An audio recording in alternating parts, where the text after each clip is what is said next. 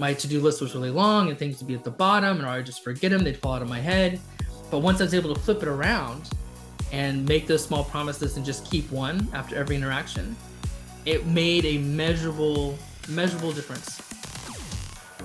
This is Skilled by Design, a podcast for experienced designers and product managers that want to deliberately grow their skills and become better humans in the process. I'm your host, Tommy Bay, and today I'm talking with Austin Govella. He is the co-founder of Synerger Alliance, which is a consulting firm that focuses on employee experience. He's also been a designer for 25 years and has helped with user experiences at companies of all sizes. He is also the author of a few books. One is about information architecture. One is called Collaborative Product Design, and he's got one coming out soon that's about workshops that he'll have to tell us about. But that kind of led us to the topic of building trust. So I'm excited to talk to him about that today. So Austin, thank you so much for being here. Yeah, thanks for having me. I'm really looking forward to this conversation. It's something I'm pretty passionate about. Well, that's great. And it's something that we are in desperate need of, generally speaking, today, more trust in our society. So where can we start? Can we talk a little bit about your books and your writing? Because I feel like at least your collaborative product design, I think touches on the trust subject. And then what's the newest book that you're working on or is about to come out? Work the Room. It's a book about workshop facilitation. Okay. Yeah. Perfect. So tell me a little bit about the process of writing that, like why you wanted to write it and what it's been like. Oh, well, I love workshops. And I think part of the reason that's because I love hearing people's stories. You always get that in the workshop. You hear kind of their perspective on something. And I just really love workshops. So there aren't a lot of books specifically about facilitation. And this is just about how you move people around the room. So there's no activities to run. There's nothing about the workshop design. It's just about how do you get people to talk or how do you get people to stop talking, right? Kind of just how do you move them out the room. And actually it was while writing this book that I had the epiphany about how important trust was to not just to like my practice as a designer, but to actually workshop facilitation itself. I was wrapping up the book and you always kind of step back when you're writing and you kind of look at the full, because you've been editing in small little chunks, but you step back, you look at the full kind of end to end and you ask yourself, does the argument I'm making make sense? And a lot of times I like to ask myself, well, what's the next obvious question, right? And to see if I need to answer that. The next obvious question when I was writing this was, well, why would they listen to the facilitator? Like what makes people sit there and want to trust what the facilitator is telling them and then follow those instructions and follow those leads. And so I ended up adding that entire chapter on building trust with your participants because I had the epiphany that that's why they follow along. They trust the process or they trust you as a facilitator. Hopefully they trust both. They trust that the problem you're kind of workshopping on is something that's worth their time. It's important to the organization that the time they put into the workshop will pay a dividend later. That's not just going to be you walk in, you walk out, and then it's all gone. So that was kind of a big epiphany for me that there are all these things I do around a workshop that they're really about building trust. And I thought they were just send a pre-read, you send a nice invite, and you send a reminder. But there's all these things that you can do, and they just slowly build trust. And it starts. And one of the things I discovered is it starts way before the workshop. So I'm a big fan of you send like a save the date invite, like 4 weeks ahead of time, way ahead, as far ahead as you can. And usually at that point, you don't have a full agenda figured out. Where you send the save the date, you tell them what's going to come next. And then when you have the full agenda, you follow up, give them the full agenda, and then you send them a pre-read, and then you send them a reminder the day before. All those little steps let them know that you have a process, right? That there's something there to trust, and they trust that you're following the process and they can follow your lead. So when they walk in, the morning of the workshop, you've already had several weeks of interactions with the group, and they've already built some level of trust with you. Whenever I've noticed when I do workshops, when I've had the chance to kind of do the full process, the full ahead of time process, they go off much better than workshops where it's just real quick, let's jump in the room and you have to get to know everybody right there. Like there's a difference in how quickly you get to being effective in the workshop when you're able to build the trust ahead of time. I actually on on my website under workshop resources, there's a workshop checklist that kind of goes over, there's like 27 activities. I kind of mapped it all out. 27 potential activities you can do around, not counting the workshop itself. So things to do ahead of time and then a couple things to do after the workshop. And they all go towards building the trust. They do other things too, like they inform you about what's going to go on and tell you what you're talking about. But I really think the primary value they provide is just building the trust. So once you're in the workshop, everybody's ready to go and they'll listen to you and they're ready to invest their time and participate in the discussions. That's a really great overview and a good introduction. To expound on the problem part, where have you seen trust in your experience? Where have you seen trust become a big factor? Like in your work, where does trust matter most? Like as we have this conversation, where should people be, thinking? Yeah, I actually didn't start my trust journey with workshops. That was an epiphany I had while working on this facilitation material. But at work, I was always perceived as the flaky designer. I see time as fuzzy. I tell project managers when I meet them that my important deliverables will always be a day late because I always will stop and decide that it's worth the extra day worth of revisions to be awesome. Like just one more day, we'll go just a level up. I'll tell them I'll always be late to meetings, right? I break my project managers in, and I noticed that at work that I was perceived as like the flaky designer, even though they trusted me with big projects. So when the big project came in or something important was coming up, I was someone they handed the ball to. So they did trust my work and my ability to work with clients and do projects. But the perception as the flaky designer really got to me, right? It really just I had like some soul searching. I did some kind of interviews with people I reported to and other senior people and people who knew me, just kind of talking about trying to get a sense of kind of how they saw me, what the problem was. And out of this, one of them recommended a book called The Trusted Advisor. It's by David Meister, Charlie Green, and they talk about how do you become a trusted advisor. And one of the things that I've always positioned myself as a designer, whether I'm working in consulting or externally at an agency, or if I'm working internally at a full-time at a company, you're always kind of a consultant, right? You're always trying to advise the rest of the organizations around you. So I'd actually read Trusted Advisor 20 years ago, and I think I got it, but I don't think I really processed it. And so I went back and reread it after this recommendation, and I really wanted to no longer be the flaky designer, right? But I also wanted to be more effective just in my work. So that as a designer, you make recommendations and you want the client to listen to your recommendations, right? If you can't persuade people about some of the choices you're making, then you're really not making much of an impact.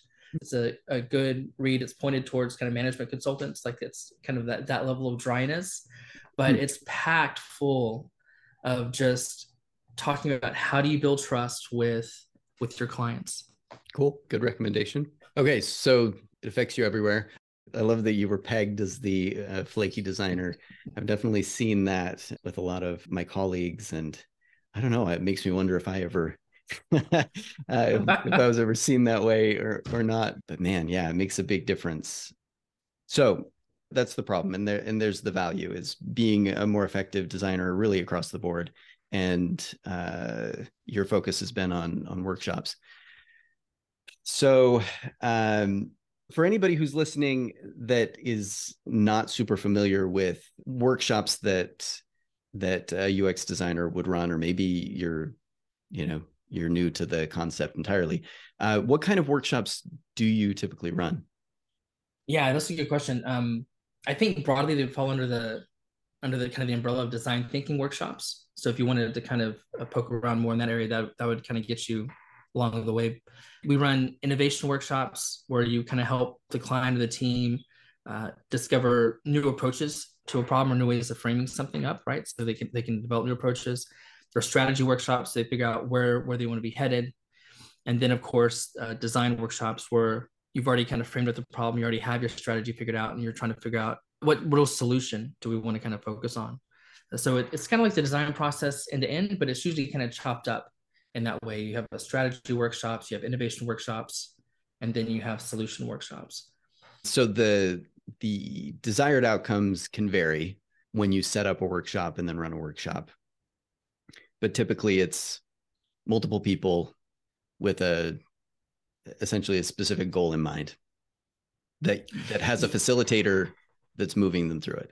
No, absolutely. And the ideal is probably like 6 to 12 people, and also people from different backgrounds, different when you're working with kind of external groups, different silos. And a lot of times the workshop is the first time those people from those different silos have actually been in the same room talking to each other, right? Just because everybody has their day job, everybody's busy doing their stuff, but you throw all these people in, and it's that diversity of perspectives, which is what makes the workshop so powerful. So that workshops kind of do two things when you kind of use that as a process, pointing that at some problem. The first is, a lot of people are familiar with the double diamond, where you diverge and converge, kind of 2 points. Because you have this diversity of perspectives, the workshops are very good at creating a divergence in the way that you're looking at the problem. So whether you're looking at your strategy, or you're looking at how to, what kind of problem are you going to approach, or what types of solutions are you going to design, they're very good at diversifying kind of how the room looks at stuff. And oftentimes when you converge and you have that final thing you walk out with at the end, whether that's your final strategy, or you're like, this is a problem we're going to solve, or this is the solution we're going to implement, that is oftentimes not in the same form as the initial idea. So the initial idea may have been there may have been a seed in those early kind of discussions, but through the process of the workshop, it has transformed and modified and become better and stronger because you have the diversity perspectives. And that's the second thing the workshops do. Once you have all these people with diverse backgrounds talking with each other, they're able to kind of get on the same page, have the same shared vision, have the same shared language. And then of course you come down, you converge your decision at the end of the workshop. So everybody is aligned.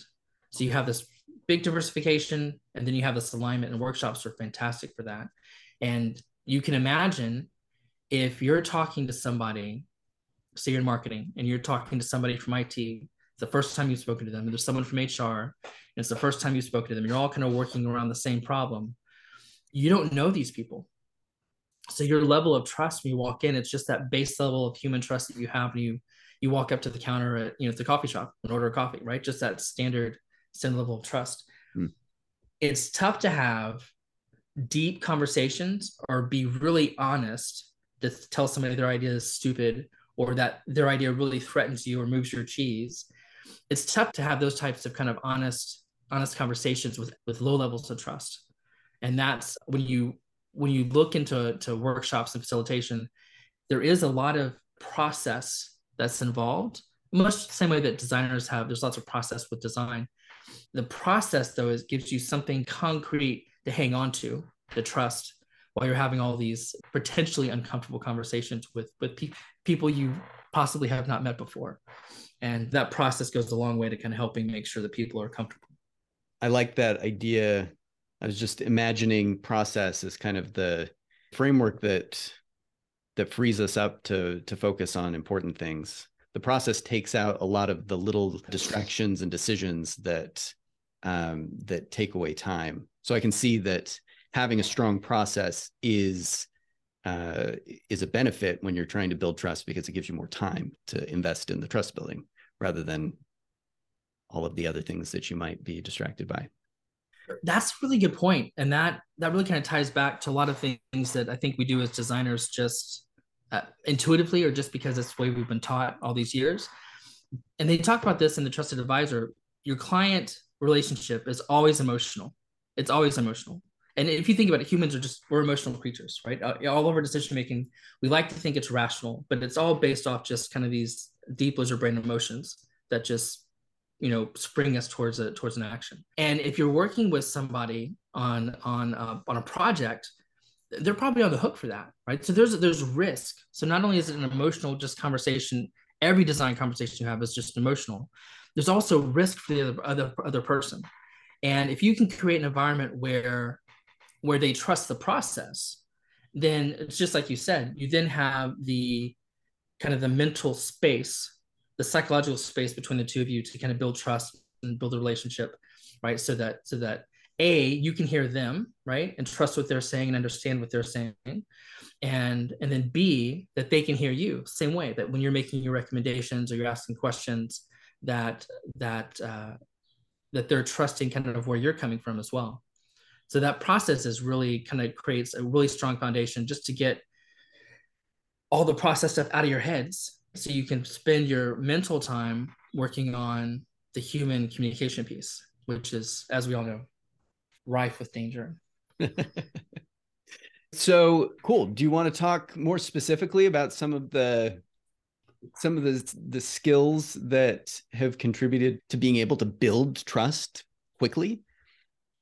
I think you've alluded to some of Yeah. them. Yeah, well, the one that really got me was, and that I use all the time, is in every interaction, make one small promise, and then as soon as possible after that interaction, keep your promise. So a good example is you're in a meeting, and um, and that you're reviewing some designs. The client has a couple small changes. You say, I'm going to make those changes. Then after the meeting, you make the changes and you send them the updated files. You've made the promise and you fulfilled that promise. And even though that's a small thing, that builds trust.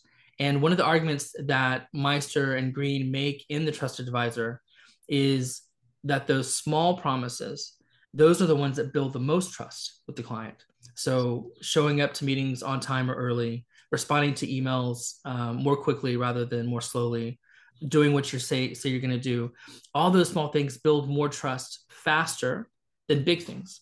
And that really resonated with me because I was that flaky designer where they would hand me the important footballs, right? So they did trust me for big things, but I definitely wasn't doing the small things, right? Like my to-do list was really long and things would be at the bottom, and I would just forget them. They'd fall out of my head.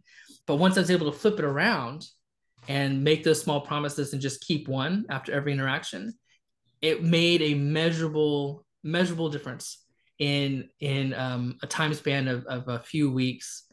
I remember with one of my projects where I was really kind of putting this into practice and experimenting, trying it out.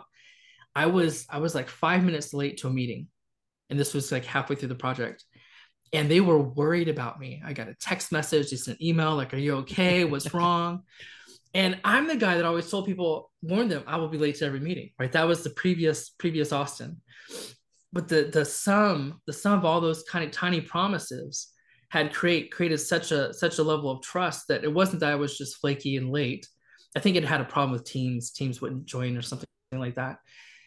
But there was some other external factor, right, that was preventing trustworthy Austin from being on time, and that blew me away, right? That was, I still get a chuckle out of that. Uh, um, but it's the small promises, those really matter, and those are a great way to build trust really quickly. Love that. I think, when I think about people that I work with that I trust the most, they are those kinds of people. Like if they set an expectation with me, they meet it. And in a lot of cases, they'll exceed it. And that pushes that trust meter right up and up. They actually have a trust equation that they talk about in the book, and it's actually available online.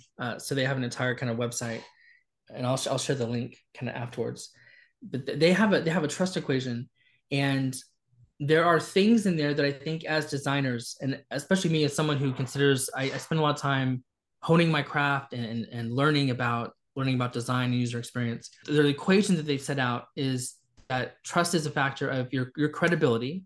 So your what you know, right? How you kind of speak to what you know, plus your reliability, right? So your ability to kind of keep those promises, do what you say you're going to do, and then plus intimacy. So the idea that you're able to not just be all business all the time, but there's some human connection that you have there. Hmm. We kind of talked about that, right? Like once you have the process, that kind of helps with the credibility and reliability, that kind of makes them concrete, something that you just kind of do as part of the process, and that frees up your headspace to kind of develop the relationship part, the intimacy piece. But the other part of the equation is those are all kind of divided by what they call self-orientation. So that is, how focused are you on yourself versus the person you're talking to? So does your client, do they feel like they're listened to? Do they feel like they've been heard? Do they feel like you trust what they're saying? Do they feel like that when they share their feedback about the work, that you're taking it at, not at face value, but as kind of like their truth?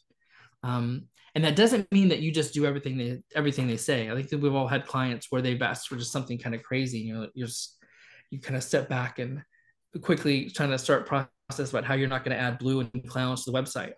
But the but feeling heard, that piece is kind of like the foundation. If the person you're working with doesn't feel heard, then your credibility and your reliability in any relationship that you've tried to create with them will be, it's just seriously undercut. It won't go anywhere. That's the argument they make in the trusted advisor. And I think that's true.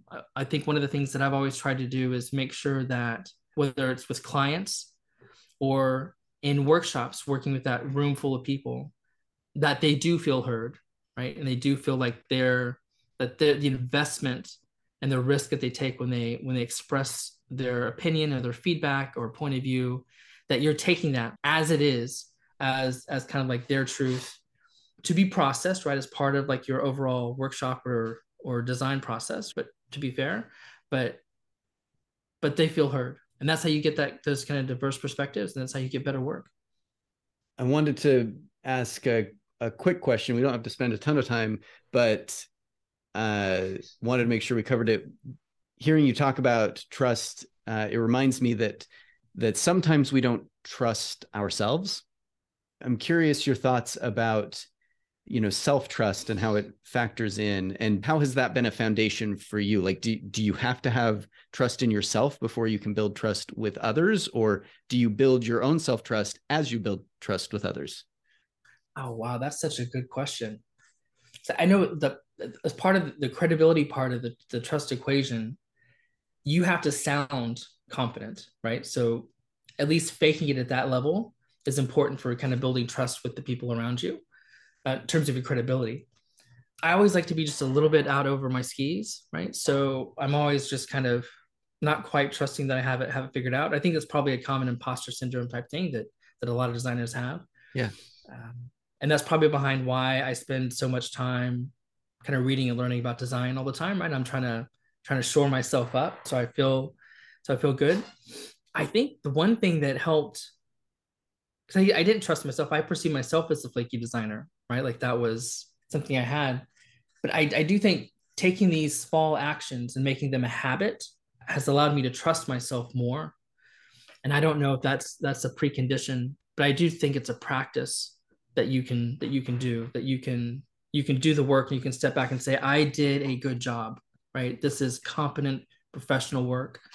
This is why I do this for a living, right? This is something that people pay me for, even if you can see all the flaws in it. And if you're able to kind of, on the flip side, all of the other parts of kind of working as a designer, managing your project and managing your clients and managing the work, if you're able to kind of build trust through those processes as well, just as a practice, at least in my experience, as a practice, it was something that helped me trust myself more and be more confident, and that I could build those relationships, right? So, and be more effective. I think that's great. I think that's probably an important thing for a lot of people to hear, that, building trust with yourself is a skill that you can develop, and you can do the small things and start to build it. I know a lot of people worry. Yeah, it's that imposter syndrome. They worry that they shouldn't be where they are and aren't worthy to do what they're doing. But if you keep doing it and prove to yourself and others that you can fulfill those commitments, and I like how you said that. You can reflect that, yeah, I did that. I can trust myself. Cool. All right. We always blow through this time so fast. Okay. So what are your strongest recommendations if somebody wanted to go and start working on building trust today, like what's something that somebody could do today to start to get better at that? I think the foundation is the self-orientation piece.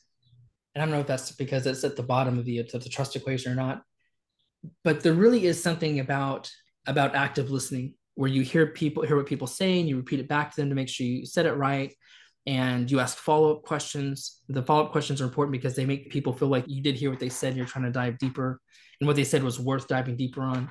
I think the active listening part is really important. And Indy Young actually had a book several years ago on empathy specifically, and the majority of the book is about uh, using empathy as a research tool when you're listening, interviewing your research participants. But then she spends the last third of the book talking about how do you build empathy with the people you work with, right, and people outside of work, just the people around you. And I think that's really indicative of how important being an active listener is, right? Because it doesn't just make the other person feel comfortable. You also hear all the little hooks, the little things you can follow up on. And that's what starts to build that intimacy part of the trust equation. So I think that the active listening is really important. And then I think the second thing is those small promises. Like I really saw a serious change, not in just how I feel about, working with people. Like I don't feel like the flaky designer anymore, which is wonderful for me. But there's more trust in the relationship, right? And I feel like I can be more effective. They listen to my recommendations better. I'm able to move things in directions that I think are more beneficial for the user or the organization. I think those small promises help make you, combined with the active listening, help make you a trusted advisor and a more effective designer overall. Fantastic. I was just flashing back to a conversation that we had, you and I, previously about parenting, and I'm thinking about how relevant that is to also raising kids. So great advice, not just in the workplace, but across the board. Being able to, make small promises and keep them. I think that benefits us everywhere, and the active listening, of course. Great. Well, Austin, thank you for this conversation. Tell our listeners where they can find you if they want to connect with you or learn more about you and what you're doing. Yeah, sure. I think I of course have a website and a blog. It's at agux.co. And I think probably the best place to find me nowadays is on LinkedIn. I'm just Austin Govella on LinkedIn. I am on Twitter and Mastodon, but who knows where all that's gonna fare it out. But I'm happy if anybody has any questions about any of this or about any of the resources I talked about, or you want to talk about workshops. Like that's my particular nerd interest, right? So I'm always happy. Feel free to kind of just reach out and ping me, and I'm happy to chat. Awesome. I think he really would love to hear from you. So thanks for having me on. I really appreciate getting to talk about the trust piece. I think it's important. Thanks so much. Yeah, definitely. And thanks to everybody listening in. It's been great having you. Remember, you can share this episode with anybody who'd like to learn more about building trust. And please, if you have time to leave a review on the podcast, that'd be great. Also, hit up our website and reach out. If you have suggestions for other guests or other topics, we'd love to hear them. Thanks again. We'll see you next time on Skilled by Design.